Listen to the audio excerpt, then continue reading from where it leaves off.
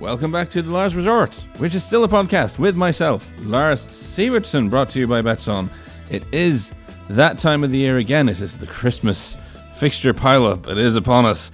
So I figured we'd do just kind of a look ahead, go through the teams, have a look at the game they've got over Christmas, look at where they are, how we feel about how they're doing, all this sort of stuff. And to help me do that, I have yet again turned to the great Peter Welpton, who will help us through all of that. And since it ended up being a very long chat, I shall waste no more of our time and head straight into it. Yes.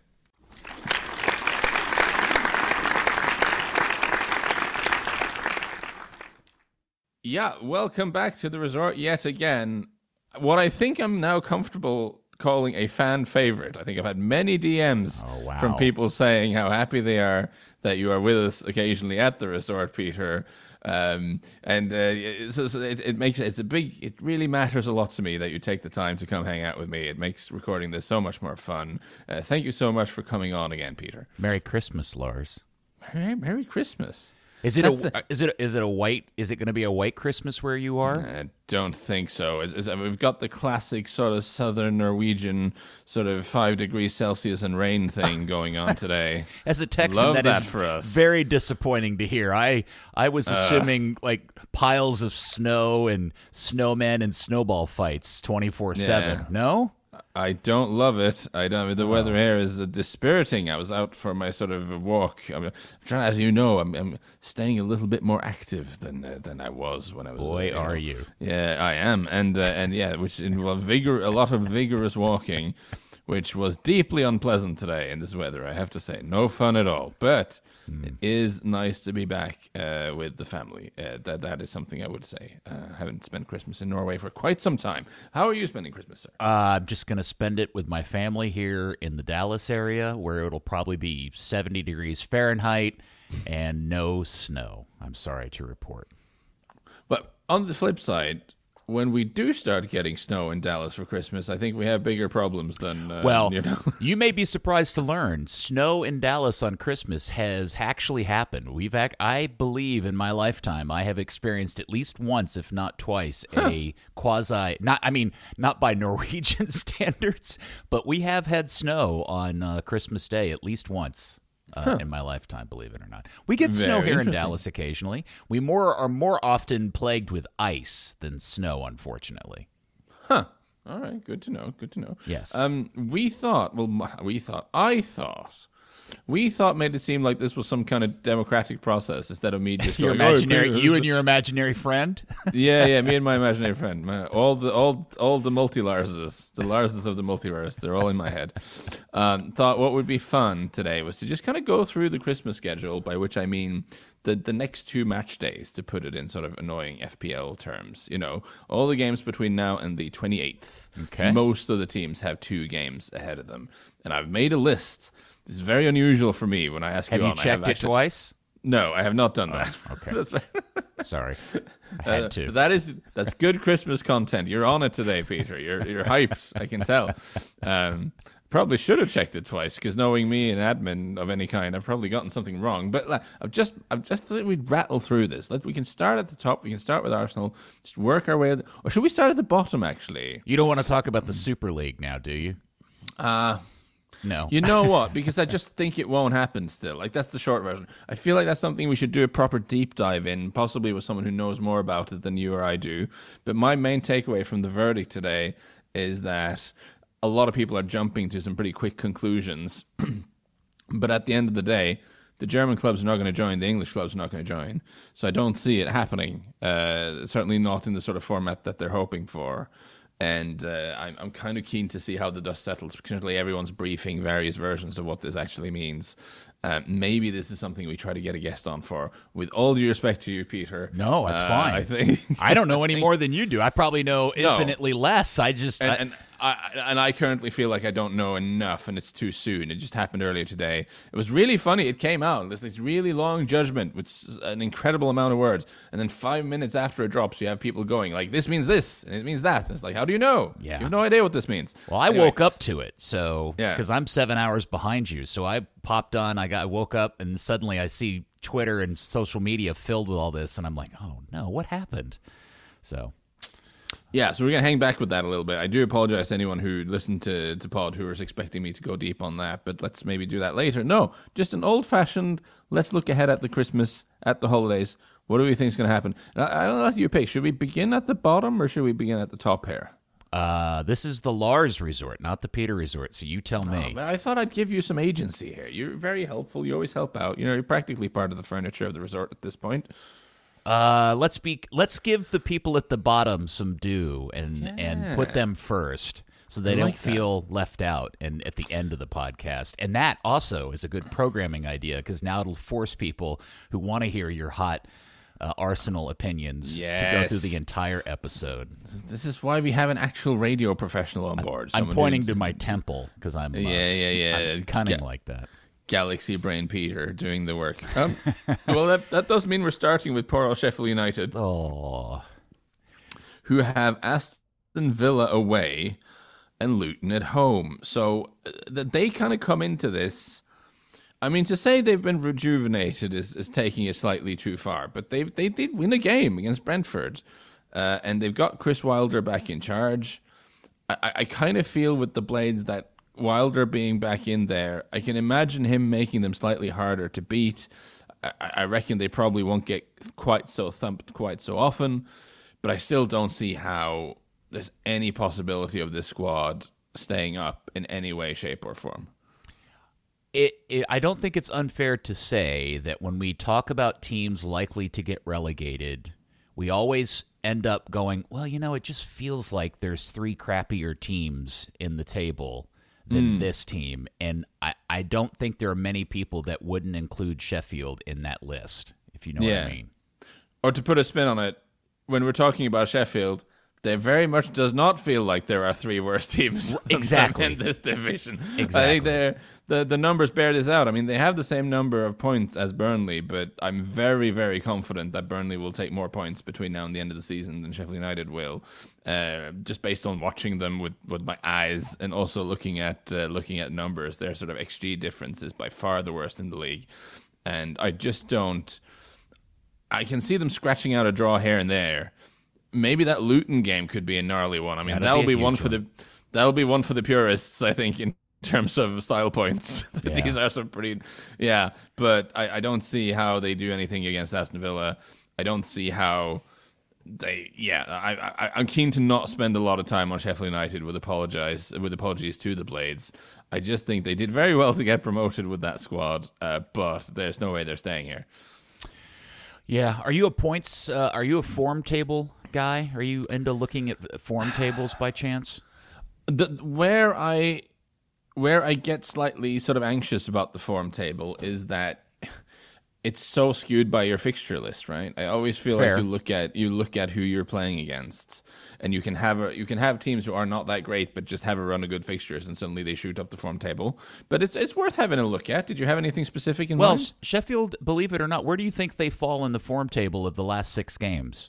The last 6 games. Well, they won a game, so probably not rock bottom. They're 17th. Brentford, Palace, and Forest are actually beneath them in the form table. For whatever that means, they're not the worst, at least in form. So, yeah, because they had that draw for the last 6 games. That'll encompass a draw against Brighton and a win against Brentford.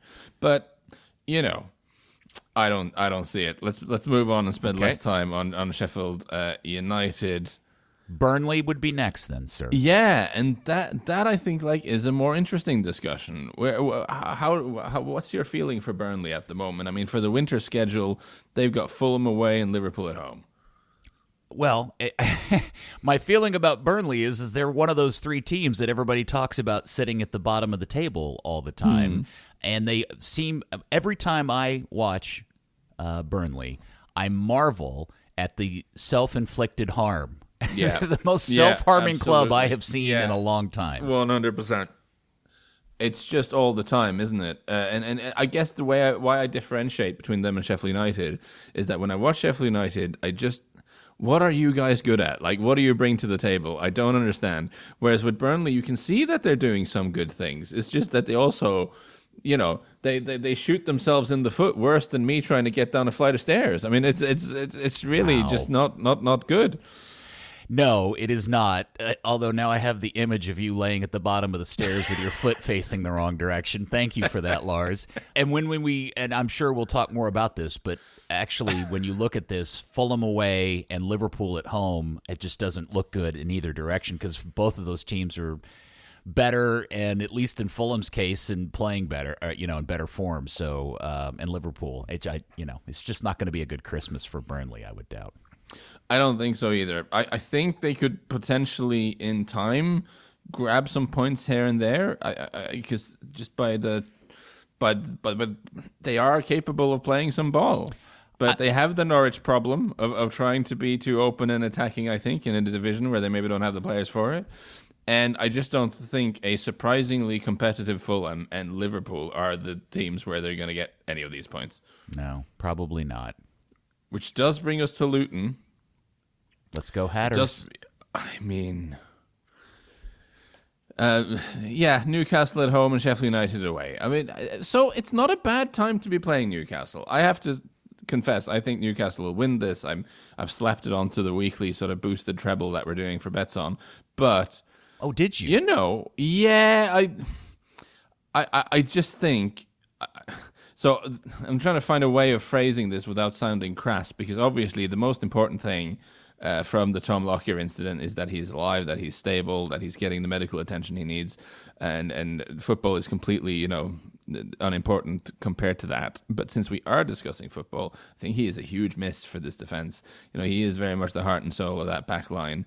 Luton have been doing a good job staying competitive in games, but they're still not doing enough to consistently hurt opponents.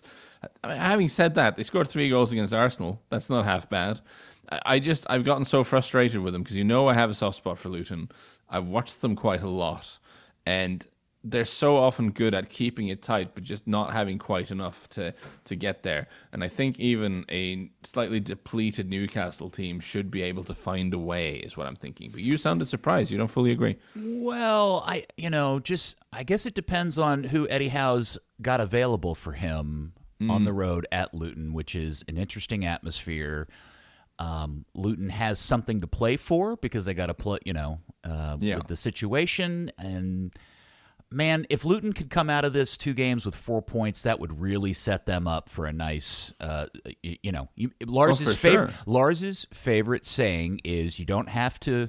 You just have to be the fastest camper. Is that what it is? Yeah. You don't have to outrun the bear. You have to outrun the other campers. Right. And this feels like a perfect example of that. If they can just get 4 points out of this would be a fantastic result for Luton.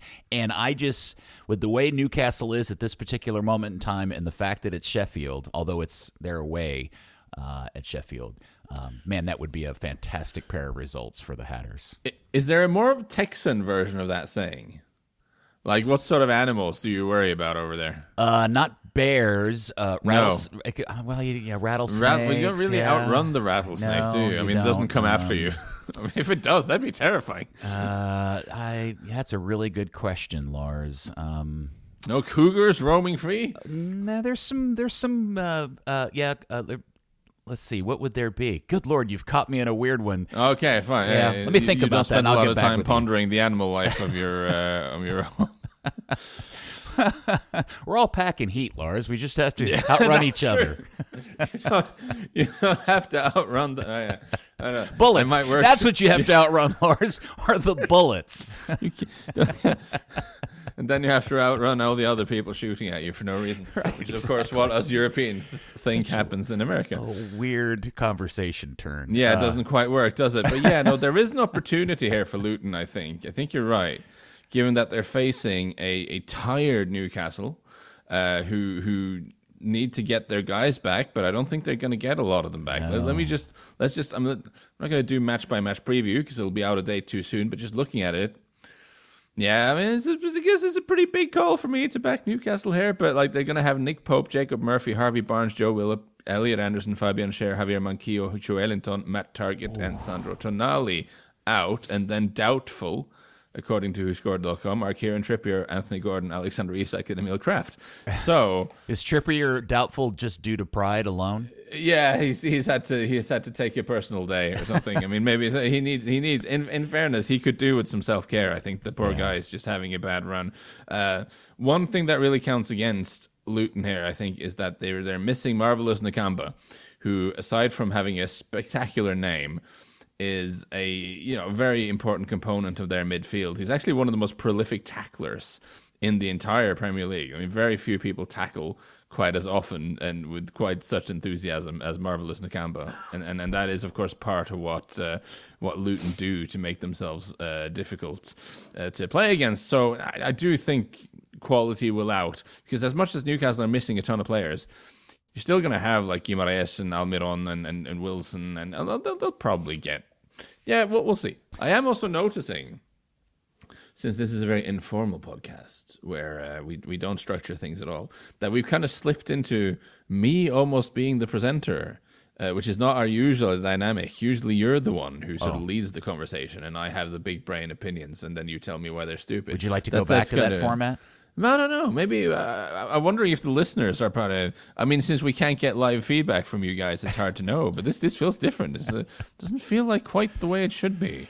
Should we slip over into? I mean, you have the list in front of you, Peter. Yeah. Okay. Well, then next on the list would be Forest, who have Bournemouth at home and aforementioned Newcastle away.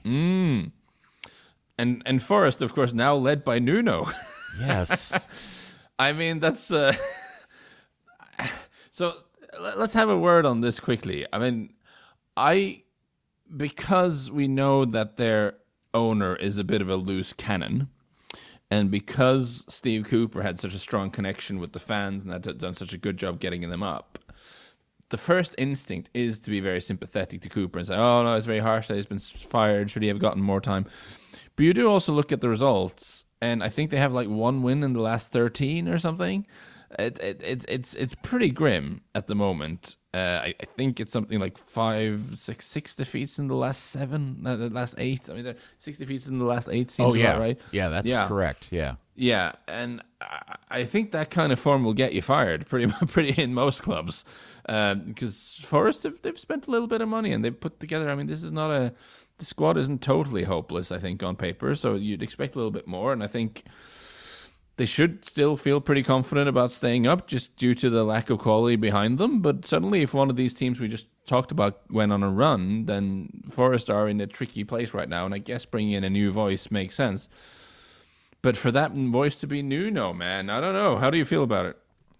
Well, the decision from afar seems very confusing, because my observation is I think Cooper's a really good coach. Although I think the way that you just presented it in terms of the set of results and where they're at in the table at this particular moment, with a lot of other clubs, would end in the same way. I think the owner being kind of a nut, at least on the surface. There was an article, I think, in The Athletic or something that was talking about how there was all this kind of drama going on in the background that a lot of, I guess, the public isn't privy to. And so maybe there's a lot of other things going on that we just don't know about that led to this. Now, the resulting manager is the interesting part of this to me, which is, are they in a better place with this manager versus Cooper? Is this guy, is Nuno going to be a better person for this and get this group of players to play better and end up with a better form of results? I don't know. I can't give you an answer to that. No, that's fair enough. I mean, Nuno is also like a 3-5-2 guy. He's also quite like his historically coached Wolves to be quite a transitional team.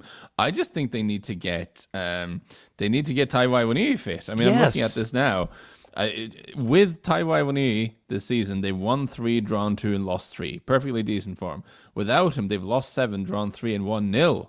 Like, they've yet to win a game without him this season. So, I mean, he clearly means a lot to them. And I think that makes sense because he's got that speed and that power. So when they counter, he's, I kind of like Elanga, but it's not quite the same. And of course, if you have to play counter-attacking football with Chris Wood, that's not good.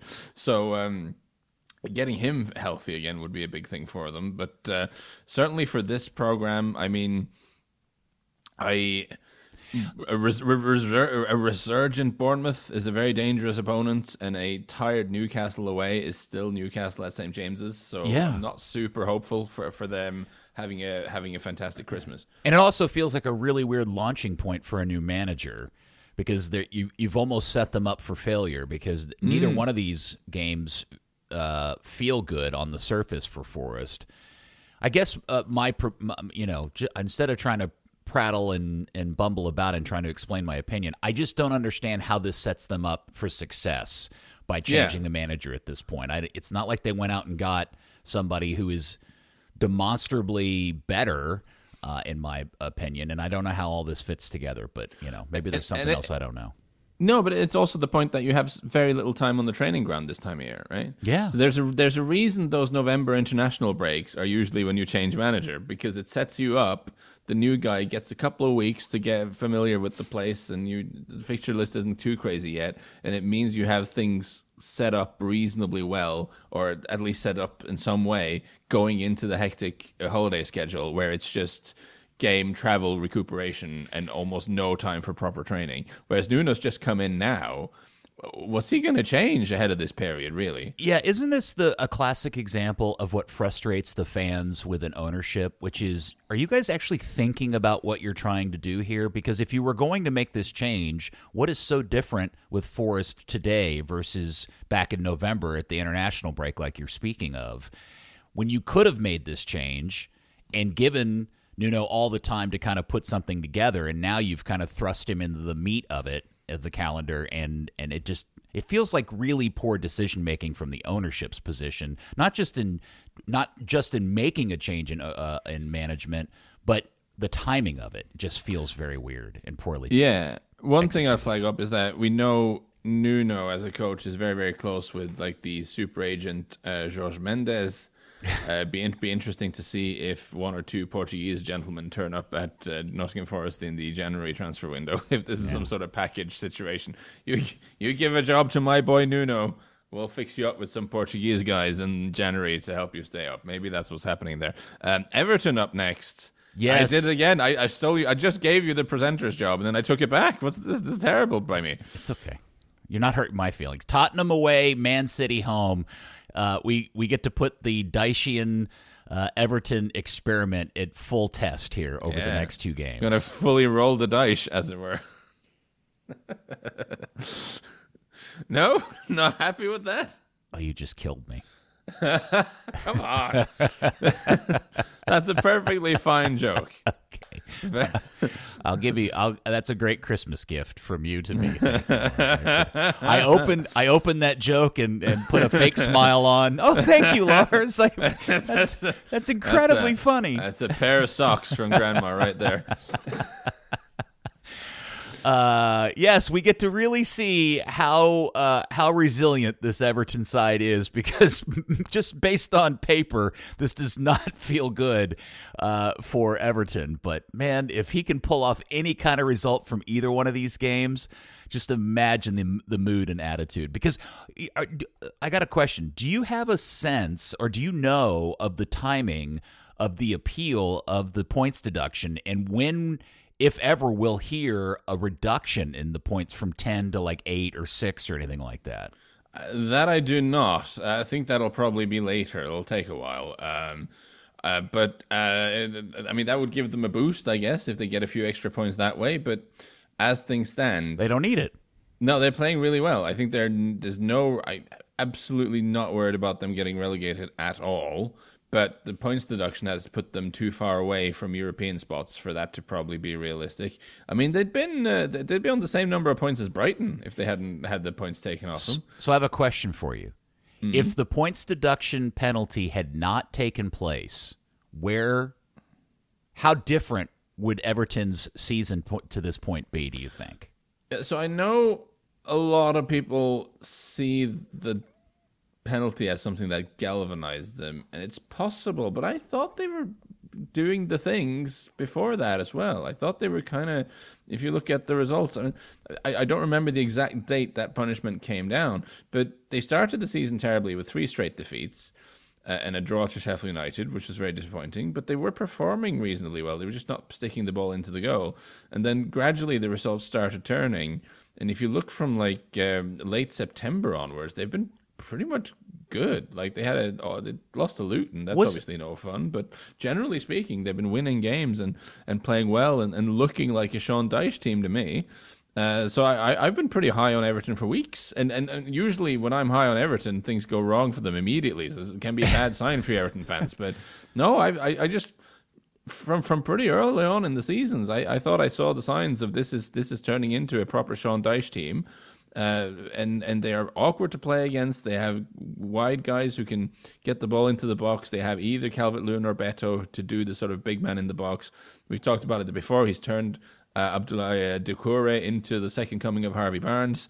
Ashley Barnes. Harvey Barnes is very different. But basically, he's done really good stuff with them, and I think I think Spurs could have a difficult time in that game. I think a very compact and aggressive Everton team could potentially hurt Tottenham in the sort of very open way that they play. I mean, Tottenham have a couple of unfortunate absentees still. I believe Bissouma is missing for this one. I think Bissouma is suspended. Udogie is suspended. They still got a ton of injuries. Like whether it's Højbjerg or Skip, either one of those coming in for Bissouma, that's a big downgrade. I mean, probably Ben Davies going to left back, maybe like Real playing out of position, something like that. I think I would not be surprised at all if Everton got a result here. I'm actually toying with some kind of Everton result being one of the bets for the betting column. I haven't written it yet, but I'm quite worried for Spurs in this one. I mean, we can talk about that later, but I really like the smell of what Sean Dyche is cooking. What does that smell like? It smells of stew? Like hearty northern stew, but also like the smell of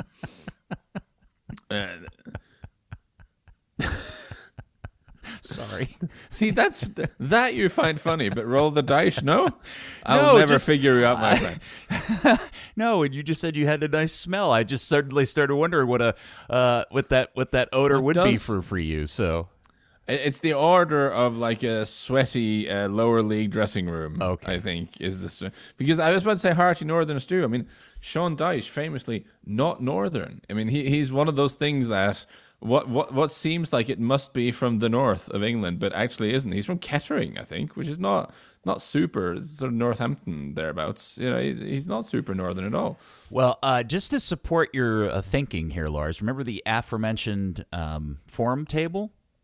Yeah. Where do you think Everton sits in the last? Oh, they got to be games? real high. I mean, they're third. Yeah, no, I would imagine so. No, they've been winning games. And to further support your contention, if you break that out to the last 10 games, where do you think Everton sits? Oh, right near the top, I'd say. Fourth. Second or something? Yeah, Fourth, okay. yeah. They've only lost twice in their last 10 games. And if I remember the timing correct, wasn't the Manchester United game the first game after the penalty? That could be true. Yeah, that's the only right. game. Yeah. That's the only game they've lost. They lost that game, and then now they're on a 4-game winning streak. I remember this now. I had them to win in the betting column that weekend because I thought they'd be all fired up. And actually, looking at the numbers on FBref now, they actually generated a higher XG than United did that day. Obviously, yes. Single game XG you should be very cautious of looking at and read too much into.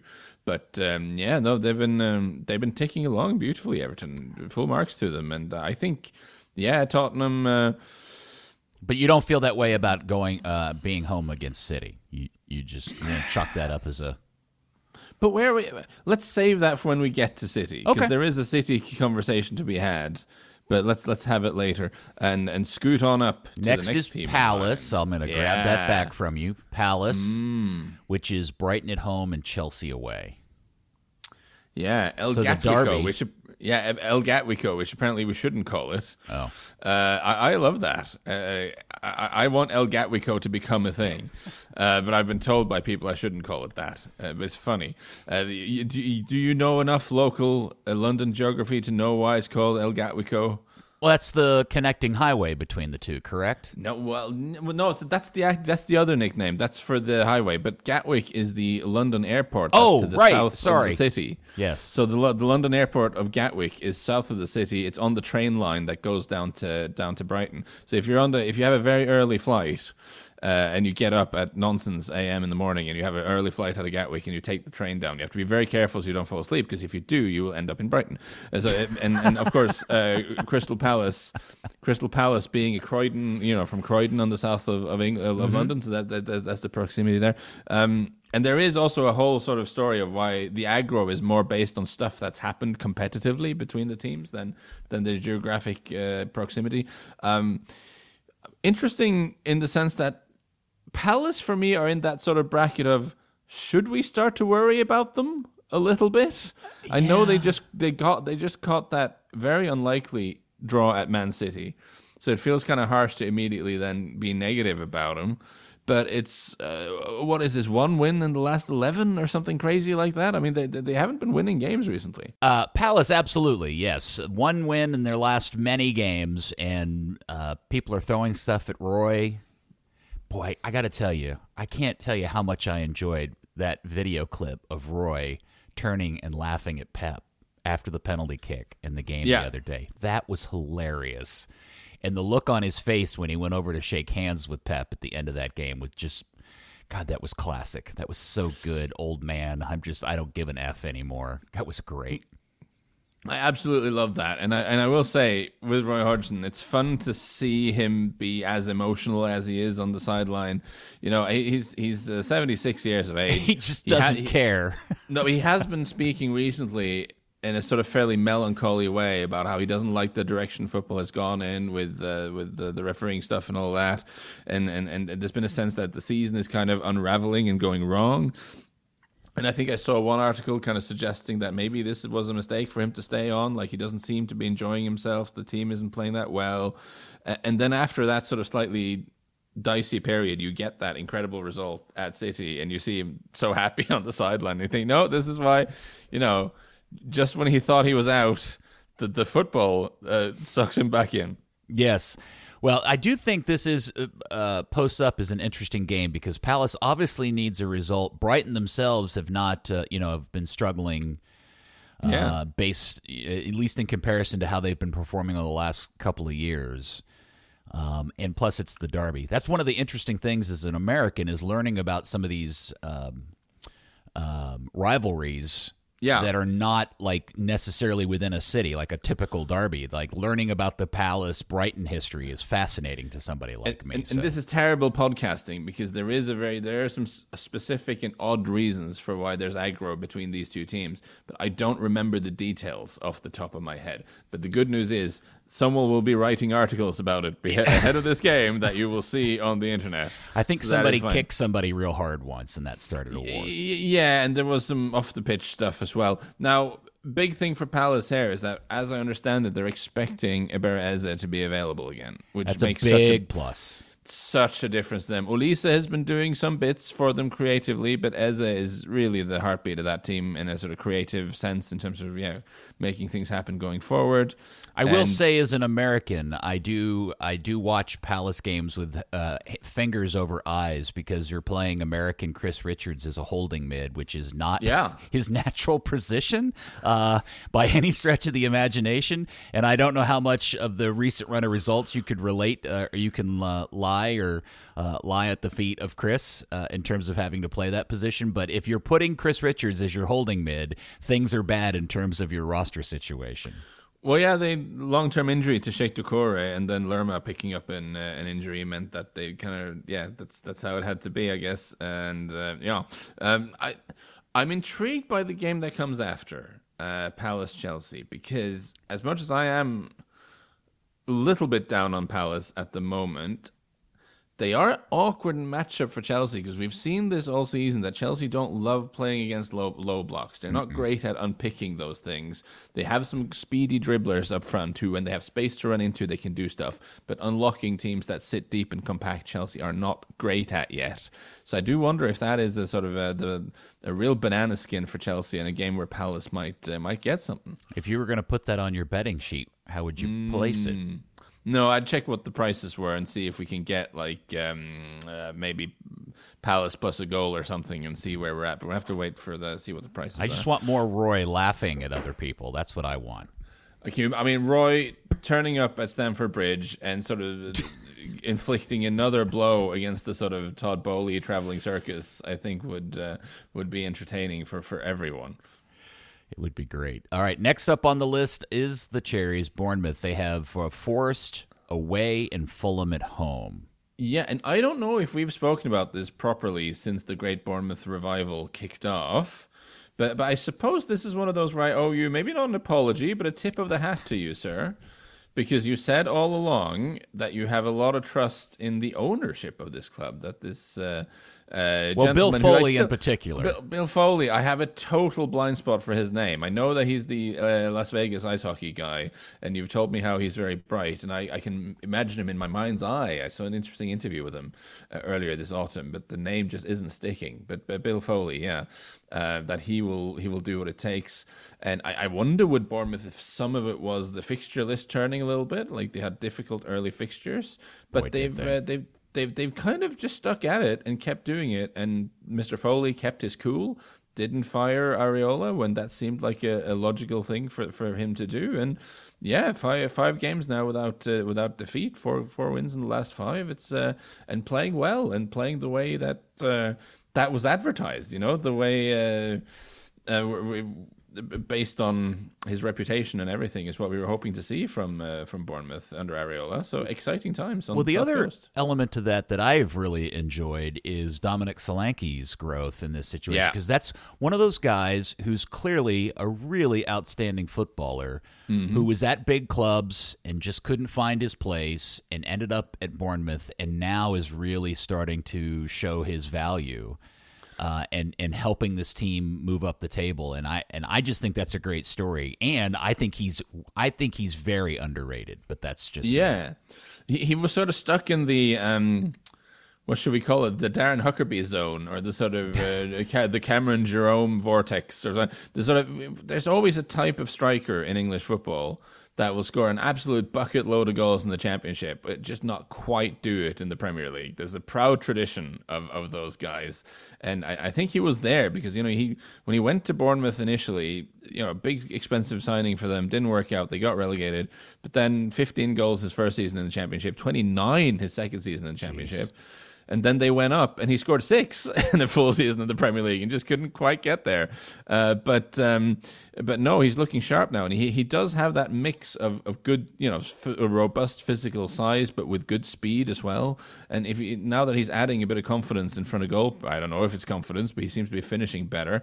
You have a very, very capable striker there. That makes a big difference for them. Okay, so and fixture list wise, I should say. They're playing Nottingham Forest away and Fulham at home. Yeah. You can see Bournemouth picking up more results there. I mean, I have a blind spot for Fulham. They seem to be good in ways I don't fully understand. But, certainly against Forest, you'd back Bournemouth to get something. Next up on the list is Lars' favorite club in the Premier League. Skipped them entirely.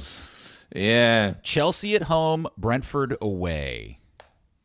I just think, what could make Wolves even less interesting to me? And that would be if they did slightly better than expected this season and didn't get involved in the relegation battle. Somehow that makes them even less interesting. You're going to get hate. Gary O'Neill doing it perfect. No, okay. So as someone who thought they'd be in big trouble, potentially even go down, I do have to tip my hat and say, I got that wrong. Gary O'Neill has gotten them into a decent shape. They're not tremendously fun to watch. They don't have a lot of interesting players, but you know they are ticking along and staying afloat in this division. And for their holiday fixture list, I mean, they're facing Chelsea at home and then Brentford away. Chelsea at home, I feel, again, it's an awkward matchup for Chelsea because Chelsea don't love those teams who are comfortable defending deep and hitting people on the counter. If you close your eyes and imagine it, you can completely imagine a game in which Wolves kind of sit back and sort of Craig Dawson kind of keeps heading the ball away and kicking it into the stands, and then suddenly Matthias Cunha breaks free on the counter and sort of runs away from everyone and scores. I mean, that's not a hard thing to imagine. So again, could be an awkward one for Chelsea. And Brentford, I'm a big fan of Brentford and what they do, and like their underlying numbers are pretty good, but it's the no Ivan Toney and no Mbeumo. The goals are harder to find now. So yeah, could be a good Christmas for Wolves, as much as I don't enjoy them. Which does take us, let's see. Yeah, Brentford is next in the list. The Wolves game we just mentioned, and that's the only game they have during. I always get confused how this happens. Because City are off in the Club World Cup, the very, very important and significant Club World Cup. So they were meant to play City on this match day coming up now, but that one has been postponed, so they get a little bit of a break. Right. Yeah. Get to have a nice break out of Christmas, they could probably use that too. Yeah, no, it's a funny one with Brentford, because they're 12th and their results haven't been great recently. But if you look at, again, their XG is very, across the season, is very respectable. Going to the wonderful FB Ref website, who get their numbers from Opta, I believe, and their sort of XG thing. If you rank the teams according to XG difference per 90, sort of their expected goal difference, Brentford are like very close to Aston Villa, which sounds insane, but they are. They're 1, 2, 3, 4, 5, 6, 7th. So top table, and Villa are actually just 6th there. The XG model doesn't love Villa, but they're ahead of Tottenham, Brentford, and ahead of Brighton. Certainly ahead of Man United and West Ham. So in terms of the underlying numbers, suggest that Brentford have actually done okay.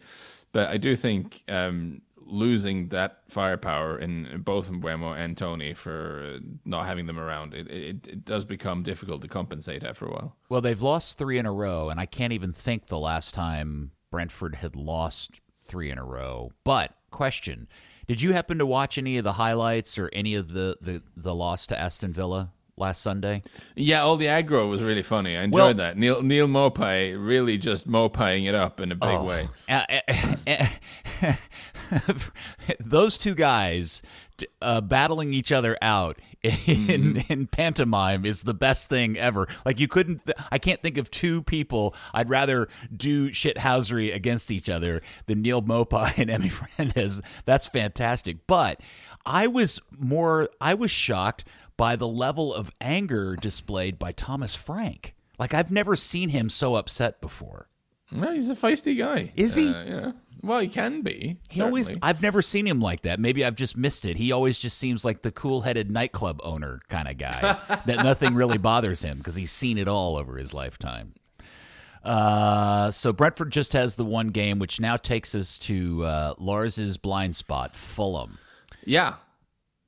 Self-admitted blind spot, Fulham. Yeah, since the last time when I said I haven't watched them enough, I don't quite understand why they're getting the results they're getting. I still haven't been able to see them because there's always kind of something else going on when Fulham are playing. They have Burnley at home, Bournemouth away for their 2 games. Yeah. And I mean, based on results in recent weeks, you have to say I would back them against Burnley. And I don't think I need to have watched a lot of Fulham to back them at home against Burnley. It's just I trust Burnley to shoot themselves in the foot at some point.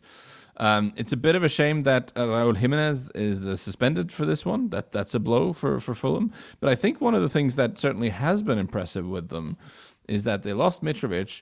But it's not like one guy has stepped up and like, I'm the Mitrovic now. You know, they're getting goals from all over the place. Willian has some goals. Iwobi has scored a few goals. Cordova-Reid turns up with some goals.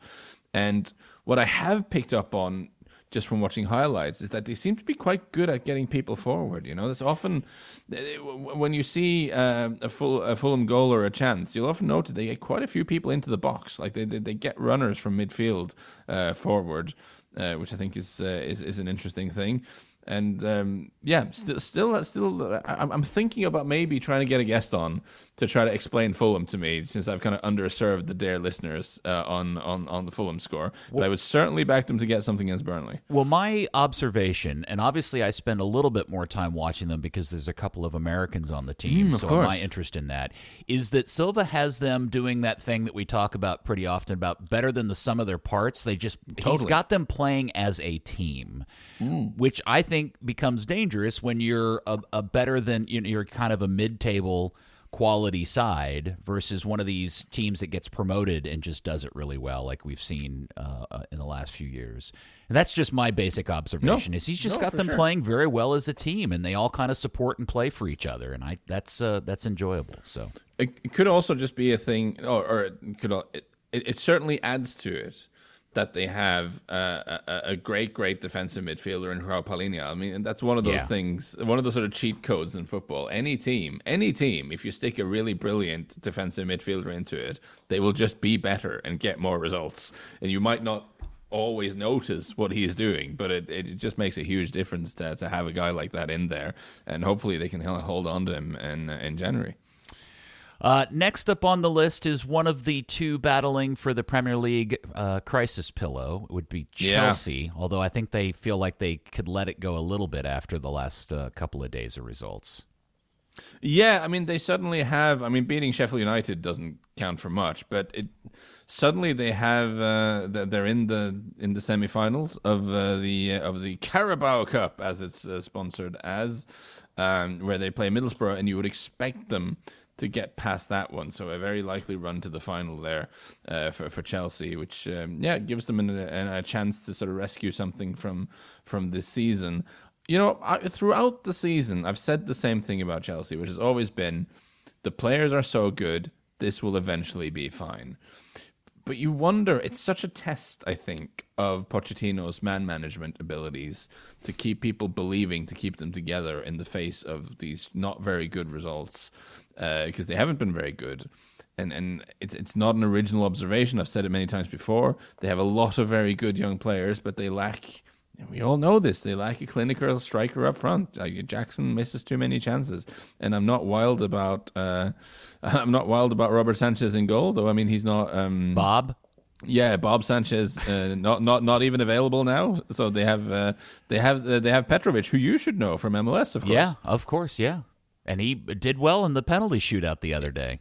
Yeah, certainly did. Now, it's possible that like Nkunku comes back and starts scoring goals and suddenly everything works. That might be a solution for them if he comes in and suddenly starts scoring goals, because I do feel like it's the putting of the ball into the net that is the big thing that has been missing. Has been missing for Chelsea, because again, doing the thing that I talked about in ranking the teams according to their XG difference, they'd be 5th, which is still probably a little bit lower than they want to be, but certainly better than 10th. They've actually, again, their XG goal difference is better than Aston Villa's. Really? which seems crazy, but it's just they don't have someone as reliable in front of goals as Ollie Watkins have been, for instance. Well, I am fascinated to watch the Todd Bowley circus in the transfer window in January, just to see what he tries to do. Oh my God, they can't stop themselves. Off again, signing even more players. It'll be crazy for sure. Well, do you know what they? We can say that for a later pod, but I honestly think the games this Christmas period, Wolves and Crystal Palace, both look like banana skins to me for Chelsea. They're both games they should be winning on paper, but I'm not confident in them at all. Let me put it this way. As somebody who I don't watch them regularly, but I do love to pick up and watch clips that are shared on social media. I so very rarely see highlight clips showing Chelsea doing something good, and what I see regularly is the example of the goal they gave up early in the game against Newcastle, where the two defenders essentially knock each other out as I guess it's Callum Wilson runs by, or the classic one from the other day of Mudryk just skinning a couple of guys, getting himself in a great shooting position, and then hitting a ball out for a throw-in. Yeah. And that's what I see more of Chelsea, and I can't get a grasp if that's just people, But that's also another one, like, if they could get Mudryk to just be a little bit more efficient with his end product, and man, I feel so bad for that kid. Then he's going to be an incredible player, right? Because he does so many things well as well. So there is just the untapped potential in this Chelsea squad, I think, is huge. But football is, I mean, the thing about football is that they're human beings, and the psychology of it starts to matter. So Todd Bowley and all his army of sort of sporting director types, they can sit there and look at the players and say, well, these are good players, it'll be fine eventually. But after struggling for a while, the psychology of that situation becomes very difficult. So again, such a huge test of Pochettino, I think. Yes, and that's why I think the real wild card in this isn't Pochettino, isn't the players. It's Todd Bowley. Like, how impatient does he get? And does he have the ability just to sit and let this thing work itself out? That's what I think is the most interesting part of that whole story. Owner.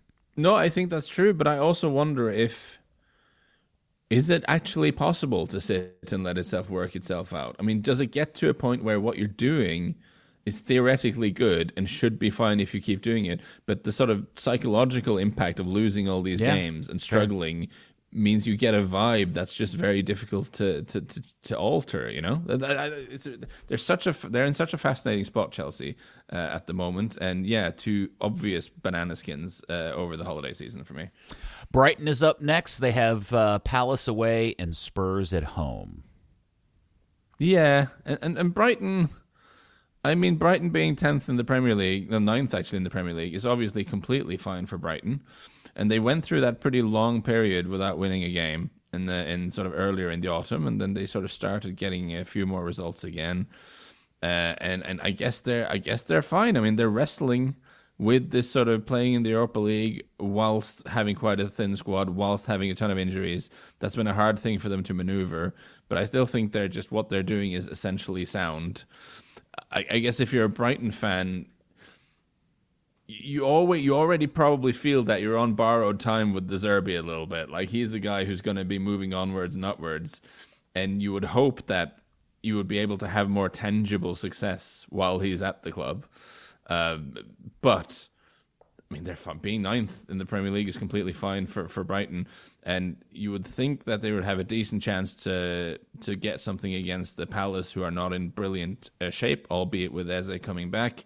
Certainly think the sort of super high line of Brighton versus the snake hips of Eze and the sort of equally skillful, they have two guys there in Eze and Elisa who can play themselves out of trouble. So maybe Palace can hit them on the counter and make some awkwardness happen.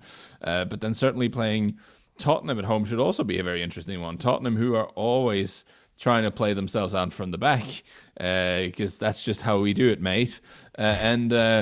Against the sort of ferociously aggressive press that Brighton have pressing from the front.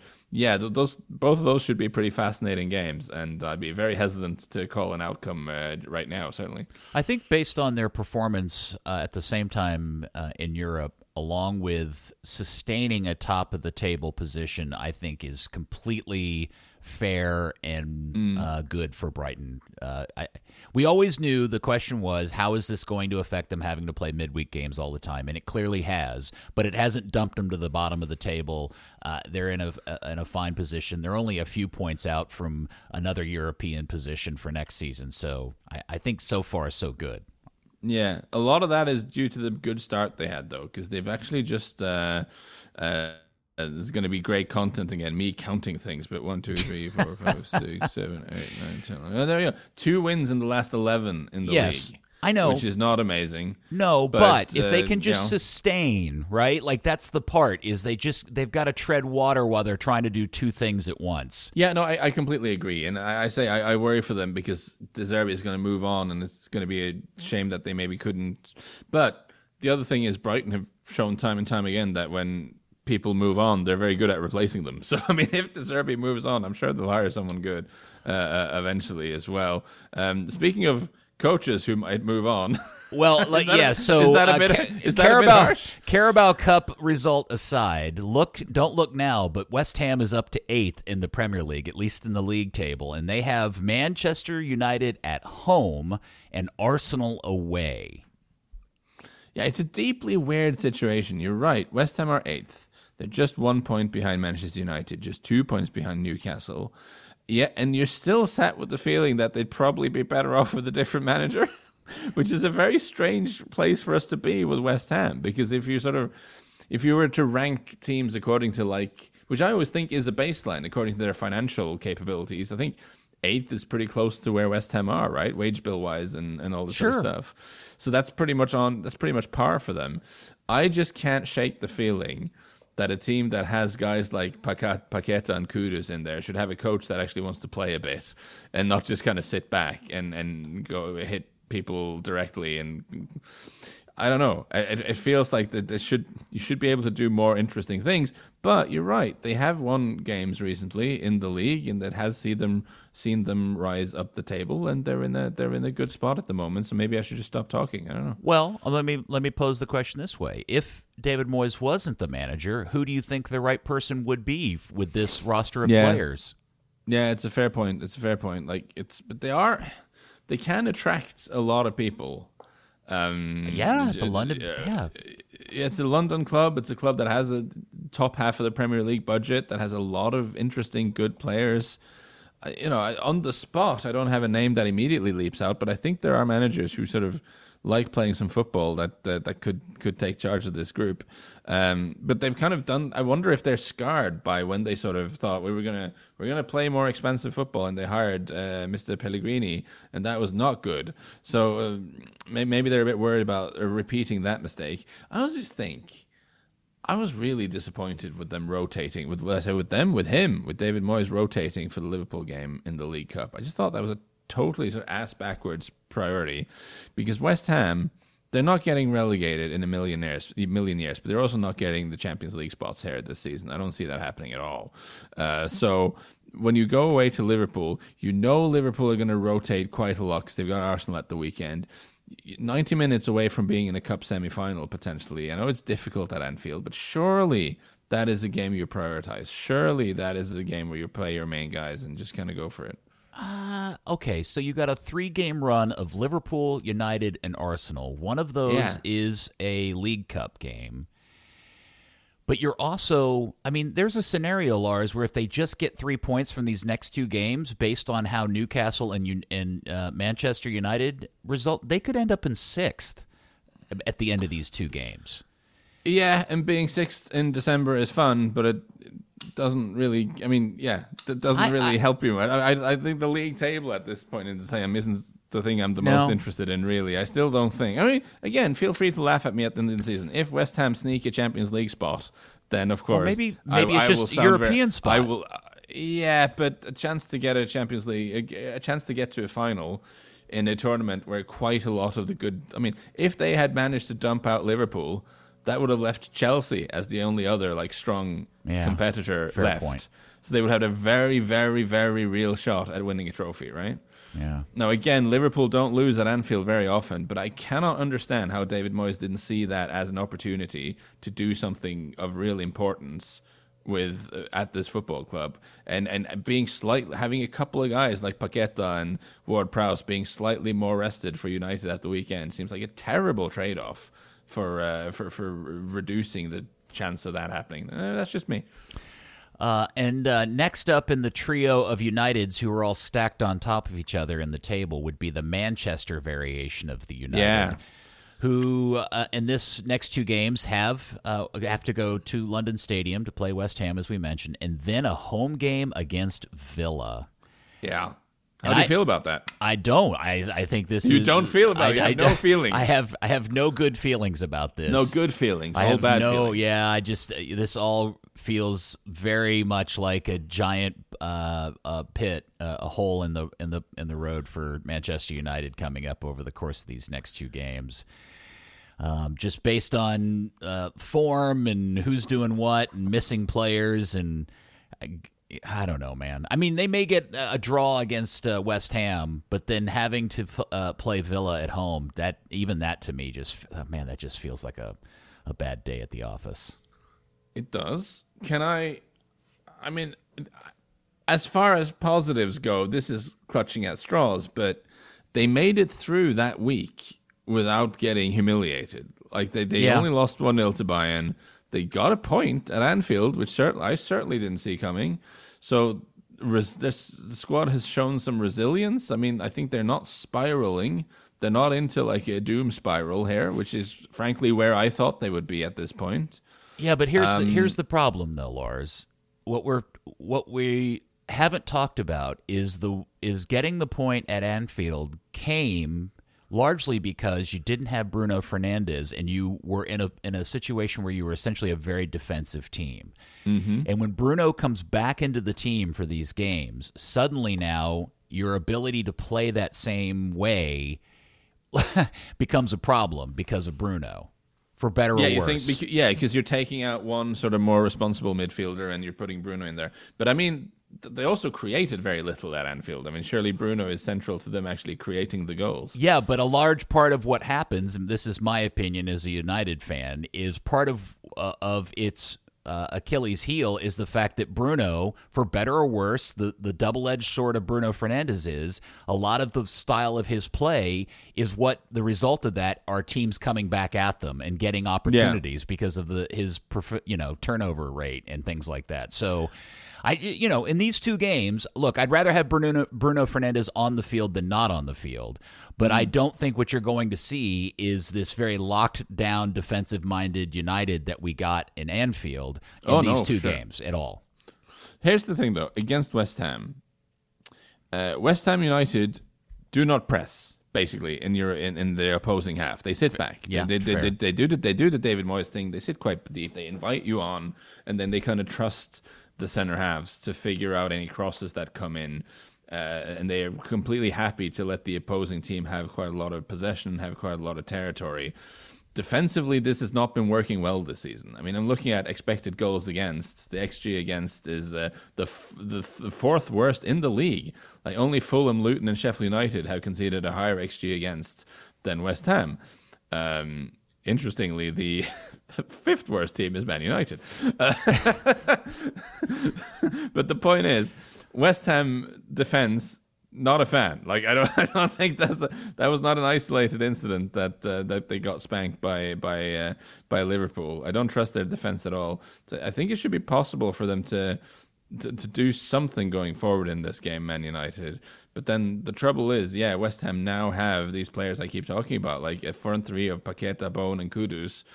That's a nasty attack to play against. All those three guys can flip the game against you in a heartbeat. It's interesting to keep an eye on how much Manu ends up playing in these games because he may ironically end up being the solution that Ten Hag needs and somebody that just plays that position properly and consistently. And whoever he pairs him with, maybe it's Amrabat since Casemiro is on his way back, but probably not back until after the first of the year. And can he get those two guys, whoever he pairs with Manu in those positions, can he get them to play those roles in a disciplined manner so that when they're playing a West Ham on the counter and Bruno turns the ball over with one of those hero opportunities, can they keep their form and defend better than they have because they've been so wide open in some of these games of late?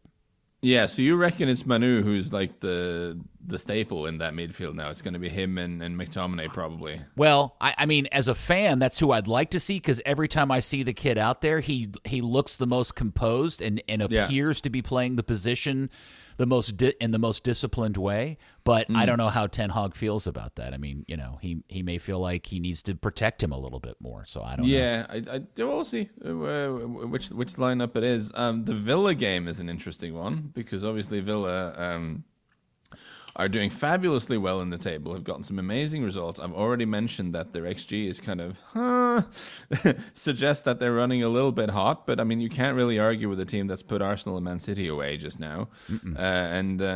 Interesting, their capacity to play people offside constantly just makes me think this game is going to be Bruno playing Hollywood balls to Højlund, who's offside constantly. Boy, talk about a kid that needs a goal. Rasmus, good Lord. Yeah, it's... I don't hate him as a player at all. I think it's entirely possible that he'll come good. He has a lot of the raw materials to be a great striker, but it is tough to put a guy who's clearly unfinished in that sense. He's clearly a young player who's finding his way in the game, and he's a work in progress. Putting him up front and say, you're the guy who's going to score the goals for Manchester United now. Like, that is... It's a tough ask, and you do wonder if United would do well to sign a slightly more experienced striker who's maybe not a 10 out of 10 solution, but a good, viable alternative in January. Just looking at the two games as a fan of this particular club, I can't tell you what's going to happen. I can see them getting no points, and I can even see a weird scenario where they end up getting 6 points out of these two games. I don't think that's likely, but if you ask me to put money on this, I have no idea where these two things are going to go. My gut feeling is not well, but well, I mean, it's that kind of down to earth realism that makes you such a huge fan amongst the Lars Resort listeners, Peter. Okay. The last of the United trio is Newcastle. We've talked about them a lot. They have they have to go to Kenilworth Road and then home against Brighton. Yeah, and I guess the nature of the way we're doing this episode is that the further we get to the top, I feel like the more, like, we've kind of had a lot of these conversations already. Newcastle, they're just tired, man. Like, they're missing too many guys. They have an entire 11 out, and the 11 they can field is pretty strong, but you can see these people they need a rest, and they're not going to get it. So we'll see whether... do you think the big money Saudis do something in the transfer window or of significance, like make big moves in this window to try to help bolster Eddie's situation? Yeah. So the difficult thing with having injury crises is that these guys are coming back. Yeah. You know? So if you make big signings to try to help out, you're going to have a massive squad at the end of it. And you have to start leaving people out of... I mean, you're going to have a registration issue, I think. I haven't looked at it too cellly, but... I would imagine that could be a real thing. And a lot of these, I mean, some of these guys are going to, like Harvey Barnes, Fabian Schär, Joe Ellington, Tonali when he eventually gets back. I mean, some of these guys are going to be Willock is close enough to a first teamer. Like, these are guys who are expecting to be first team players and not good enough to be first team players who are going to come back. So maybe they'll strengthen, but like, they have enough players. It's just they're all broken. Yeah. I just wondered, how long is Tonali's suspension?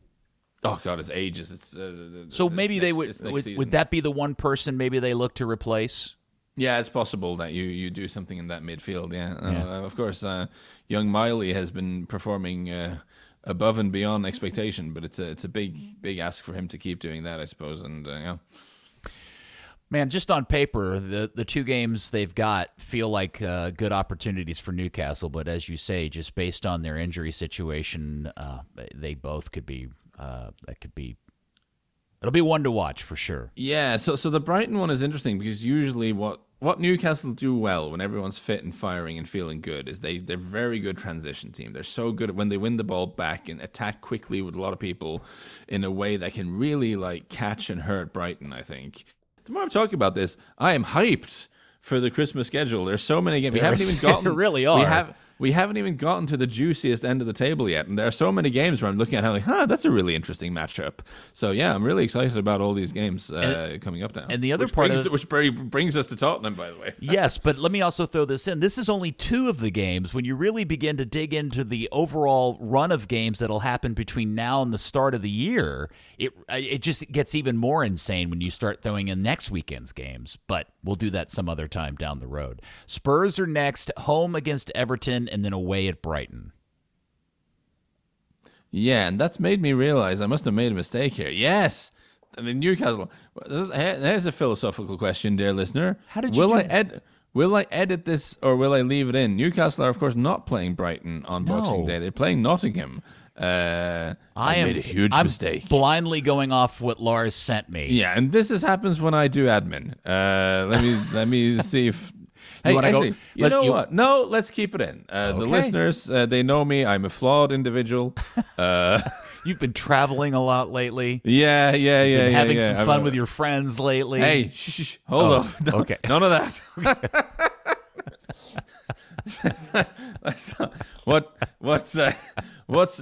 Yeah, let's not go there. But I love being your friend, Lars. But definitely, they're definitely not playing Brighton. They're playing Nottingham Forest, which is more of a counter-attacking team and a team who's not very good at it. So I kind of rate Newcastle's chances in that game much more highly. It's Tottenham who are playing Brighton on Boxing Day. Yes. Which will also be tremendously interesting. You can go ahead and chalk up some fault on my own, because I should have picked that out when I was looking. I've been staring at these two things for the last hour, and I didn't pick up on it until I read it out loud. So I'm just as much to blame. When I made this list, I decided that Spurs and Newcastle were playing Brighton on the same day. Okay. Even by Premier League scheduling standards, that would have been wild. Klopp would have loved that. All right, so Spurs, Everton, Brighton. Is there a club in the Premier League that can't make some sort of claim of way too many injuries? Yeah, it seems to be a trend. It seems to be, and there's definitely. I do wonder if after this season we'll see like the players' unions and stuff put out some studies about how like we need to look at this fixture congestion thing, because, of course, the game. What's happened with the game recently is that it's become much more about sprinting. About I saw somewhere that players sprint like 30 or 30% more than they did 10 years ago.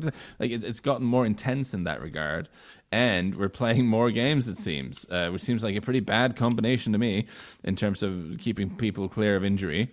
A lot of injuries in the Premier League, and it's worrying. Tottenham. They've got some injuries. They've got some suspensions. They got their season back on track after it looked like they much kind of plunged into crisis. But I still worry a little bit. Maybe this is because I'm just a worrier.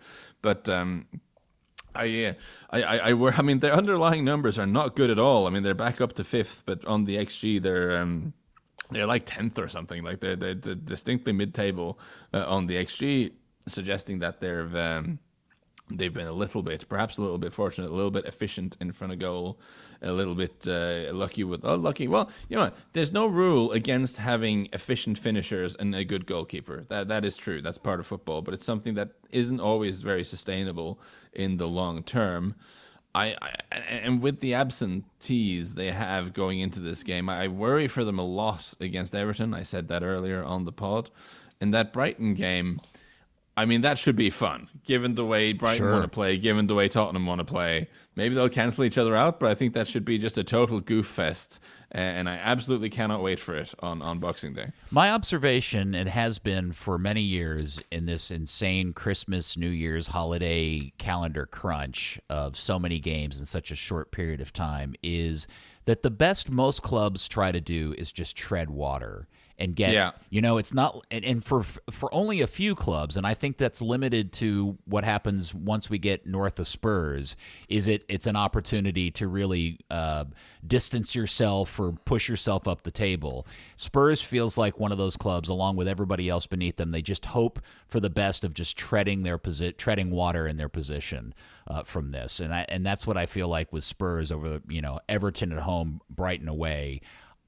That's my guess, is they feel like if we could just keep our position out of this, we'd be fine, more than this is a situation where we can take advantage of our schedule and improve our position. Does that make sense? Yeah, no, especially with the guys they have missing still. I mean, it's at some point it becomes boring to talk about it, but it's such a big feature of where Tottenham are at in their season. They did manage to snap that sort of winless run.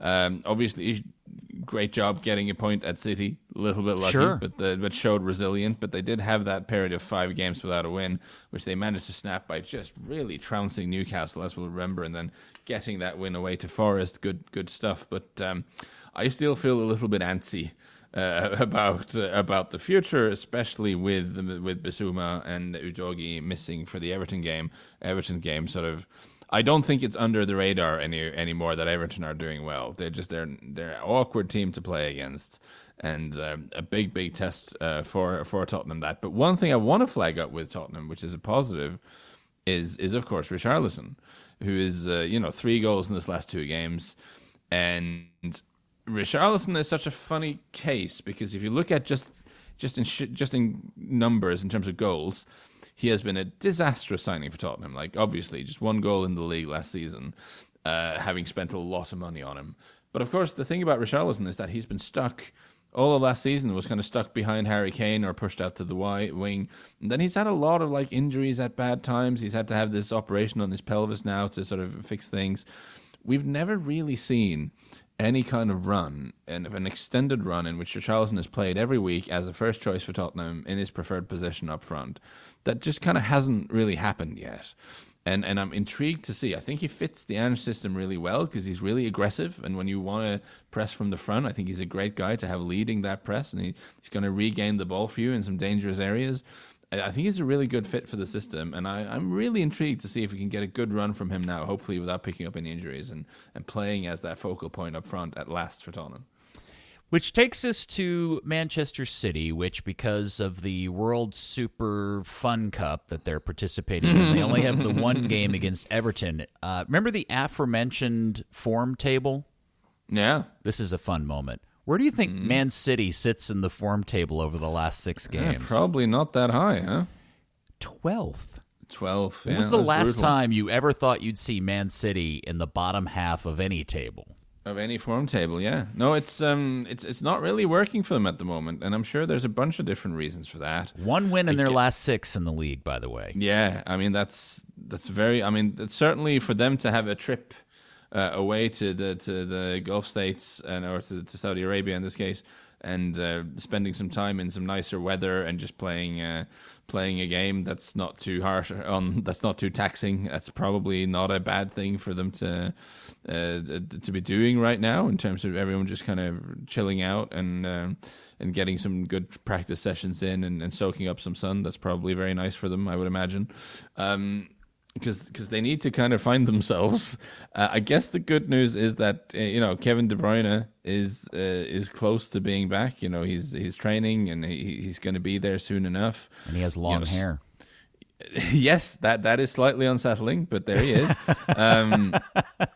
We've had Stones has not always been available this season either. That's been a disadvantage. There's been a lot of little things wrong. I guess psychologically, I'm sure there is a drop off just because of winning the treble and then sort of and then trying to go again. I mean, for some of these players, maybe some complacency is something that's set in.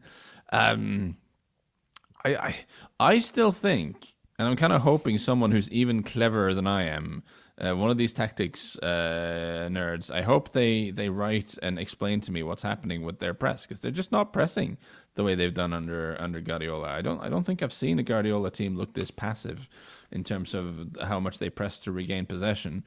And it seems to be an adjustment that they made possibly to accommodate Erling Haaland a little bit, to sort of make that work. But obviously with Haaland still scoring goals, obviously he's Erling Haaland, he's always going to score goals, but scoring goals at a slightly less prodigious rate than he did last season. He's only got 14 and 15. I mean, This is scandalous.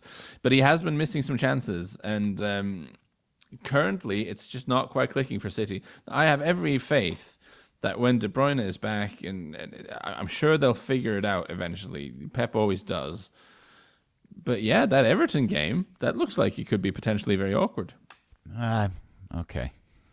You don't believe it. You think they'll just smash them 5-0 and it'll be fine. No, but I look, if they get to that game and they don't get a full 3 points out of, even on the road at Goodison Park, then maybe we should fire off the alarms of concern. I just don't buy it yet, because I know everybody's. Look, everybody's going to get healthy the second half of the season. I know everybody wants to imagine a world where City doesn't win the league this year, but it just feels primed for them to just kind of find their form and get back into it in 2024. And I think I'm correct in saying, wasn't Arsenal even further ahead in the table at this point last year against City? Yeah, they were. This is true. So it's only a 5-point gap. I'm not too concerned about it. You mean you're not too concerned, or do you mean you don't dare to believe that they could be something other than a City romping to the title? You don't want to. You've been hurt too many times before. Let me put it this way. I think it'll end up being an exciting end of the season, but I think the inevitable is still due to happen. How about that?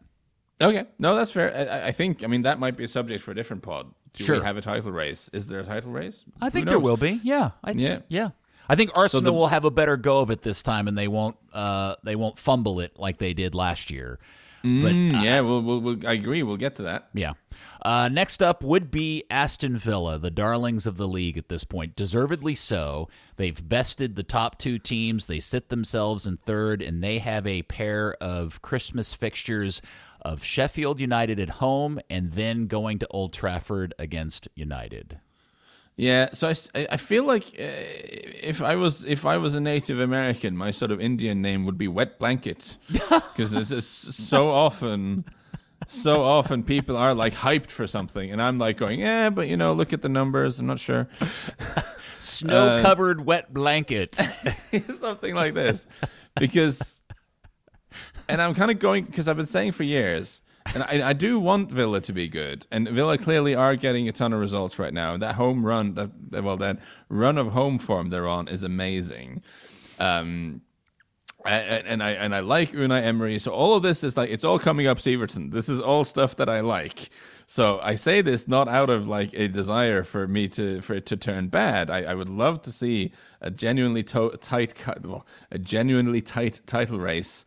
With Aston Villa as a component, just as a sense of like geographical appropriateness. Like the second biggest city in the UK should have a very good football team in it. It just makes sense. And they do. And they do right now, yeah. But I also feel obligated to point out that their sort of XG difference so far is almost the same as Brentford's.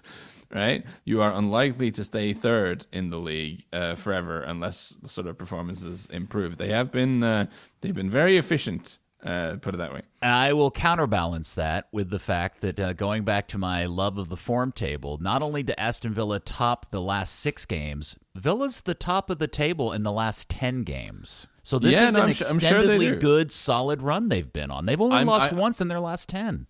I'm not arguing that the results haven't been good. The league table will tell us as much. I'm just saying I don't fully trust it in terms of it being sustainable over a long period of time. Because it just doesn't usually work that way when the numbers look like this. Well, I will say this, and when I said that people or clubs go into this Christmas fixture list trying to tread water, and some see it as an opportunity, to me, Villa is the club that sees these 2 games as a big opportunity to strengthen their position. Yeah, no, I see, that's a fair point. If they can put 6 points on the board from these 2 games, which is not implausible at all. Then they'll be looking very strong, yeah. Okay. Which takes us to Liverpool, who have the big game against Arsenal at home and then Burnley away. Man, that Arsenal game is going to be awesome. And since we moved very quickly on from Villa, with me having most... No. I just got to interject. Since we moved... I didn't have a lot more to say about him. Since we moved so quickly away from Villa, with me basically just having said, the XG looks a bit iffy. If you have any Villa fans listening who are feeling annoyed that I'm not taking your team seriously, I very much am. And I do think, actually, there needs to be... In the same way there needs to be a Fulham episode, there probably needs to be just a specific Villa episode at this point. It's just, we've gone long, so let's crack on now. Okay.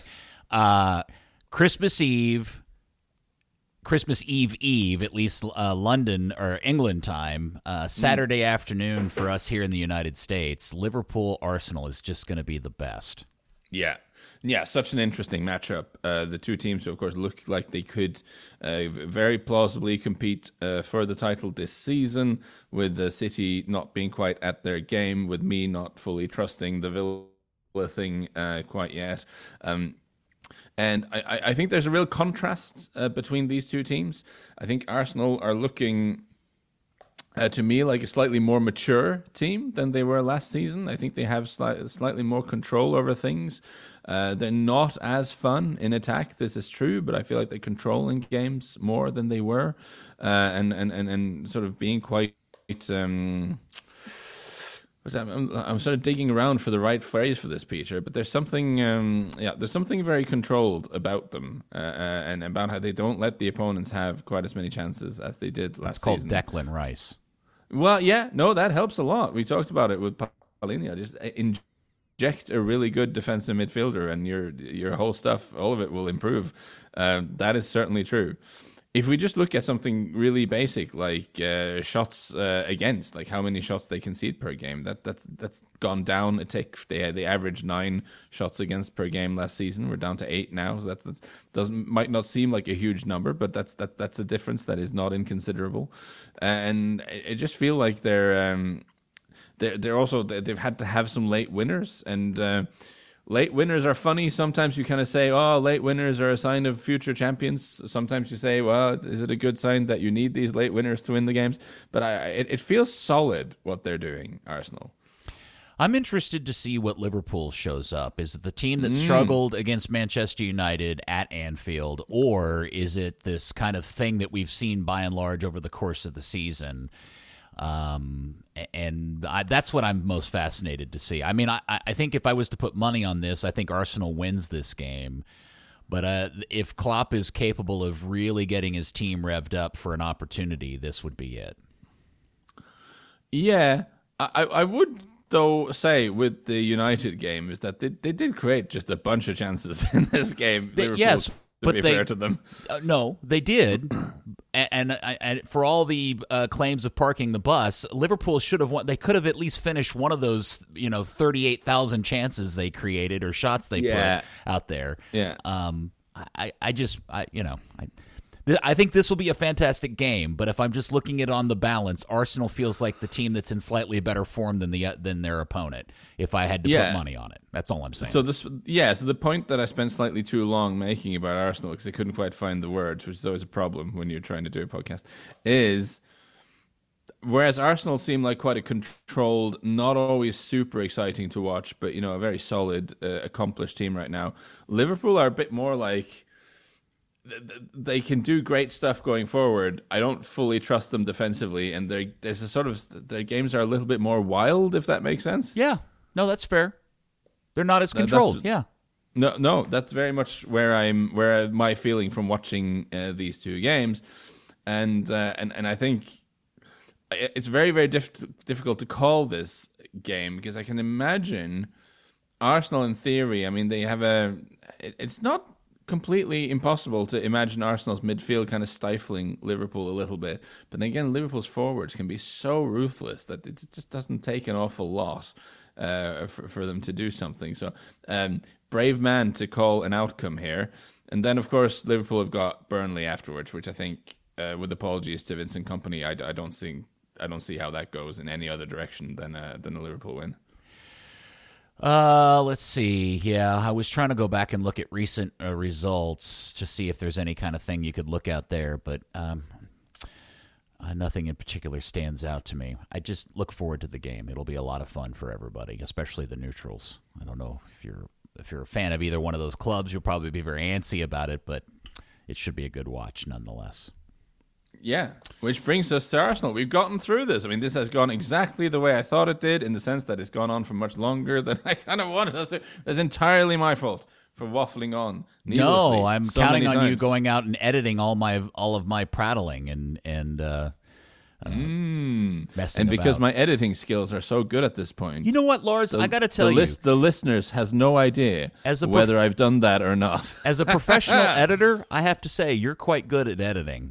I've been surprised at the quality of your editing in past shows. So kudos to you. I taught myself. I'm very much self-taught. And I thought the bleeps were particularly good last time we did this. Classic. Very proud of some strong bleep work there. No, I just thought it's quite delicious. When you're listening to this, dear listener, you don't know if I've edited out loads of Peter talking nonsense or not. Maybe there was like a whole extra hour of just Pete saying insane things. Or me? How did this become about me? I don't know. You started it. Arsenal is the last club sitting at the top. We talked about the game against Liverpool, but then they have to follow that up with a home game against West Ham on the 28th. Yeah, thank you for saying nice things about my editing, by the way. I don't think I actually said thank you. I was very impolite. You're welcome. That was very, very kind of you. So we just spoke about the Liverpool game. That could go anyway. I have no idea how that's going to go outcome-wise.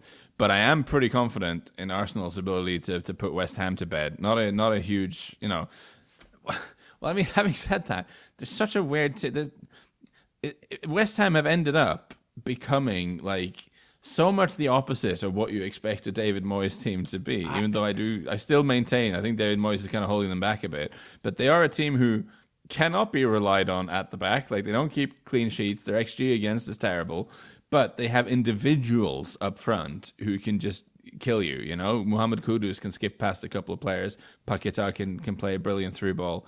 You know, in an instant they can do stuff to you that's bad. But I still would think Arsenal could, like you said, this is a chance for Arsenal if they could go to Anfield and at least not lose and at least stop Liverpool from picking up 3 points and then put some goals past West Ham. They'd come out of this period feeling in a pretty good position, no? If I wanted to put some clever money down, I just have this weird feeling that Arsenal could expend a ton of energy and emotion getting a win at Liverpool, and then West Ham pulling some sort of funky trick against them in the follow-up game. Interesting. That's because of all those things that you just talked about, right? Is the idea that, you know, they've spent so much energy trying to get the result at Anfield that they just fall a little bit flat and maybe not lose, but give up points against West Ham. Yeah. Yeah, that's possible. That's possible. Do you think Arteta have they been training all week with like the "You'll never walk alone" on the speakers? Do you reckon? I forgot about that. Or was that like a one-time thing and you just realized, no, let's not do that again? That was real probably dumb. No, because didn't they end up losing like 6-1 or something after that? Wasn't that a really embarrassing result after that? I forget, but I think the whole world knowing that that's an actual thing that you did is the real embarrassment here. I think I do like Arteta. He just seems to do goofy things and stuff like. I like him in a sporting sense. Like, you have to, it would be incredibly wrong-headed to not give him just a lot of respect for the job he's done at Arsenal. It's fabulous stuff from a management, coaching perspective. But there are just moments where Arteta, come on. Like this thing recently when he got out of a ban because it was argued at the hearing that he doesn't know what the English word disgrace means. Yeah, that was pretty ridiculous. You've lived here for years. And also the other thing is, that's clearly not true. Like everyone, like clearly he knows that. Yes, he knows the difference between disgrace and disgracia. Yeah, very obviously you know that, and it's you've got to have a bit of like personal pride.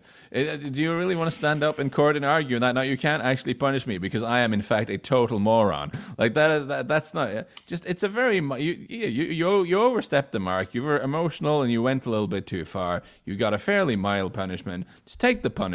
Don't make yourself look like a fool, man. One of the things that I love about all of this experience of watching the Premier League, or just the game in general, is that you find yourself forming opinions about managers.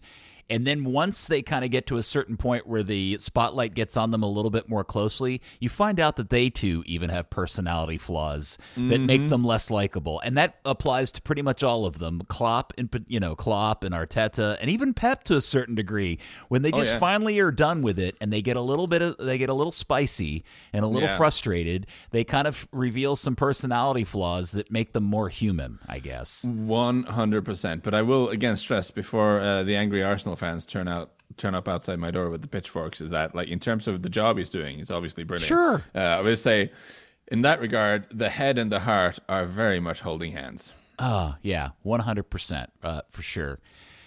And that's why I love the reaction of Roy when he just starts laughing at people. That's why I just find that so funny to me. I could watch that video clip over and over and over because it's just such greatness of an old man who just doesn't care anymore. I just think that's great.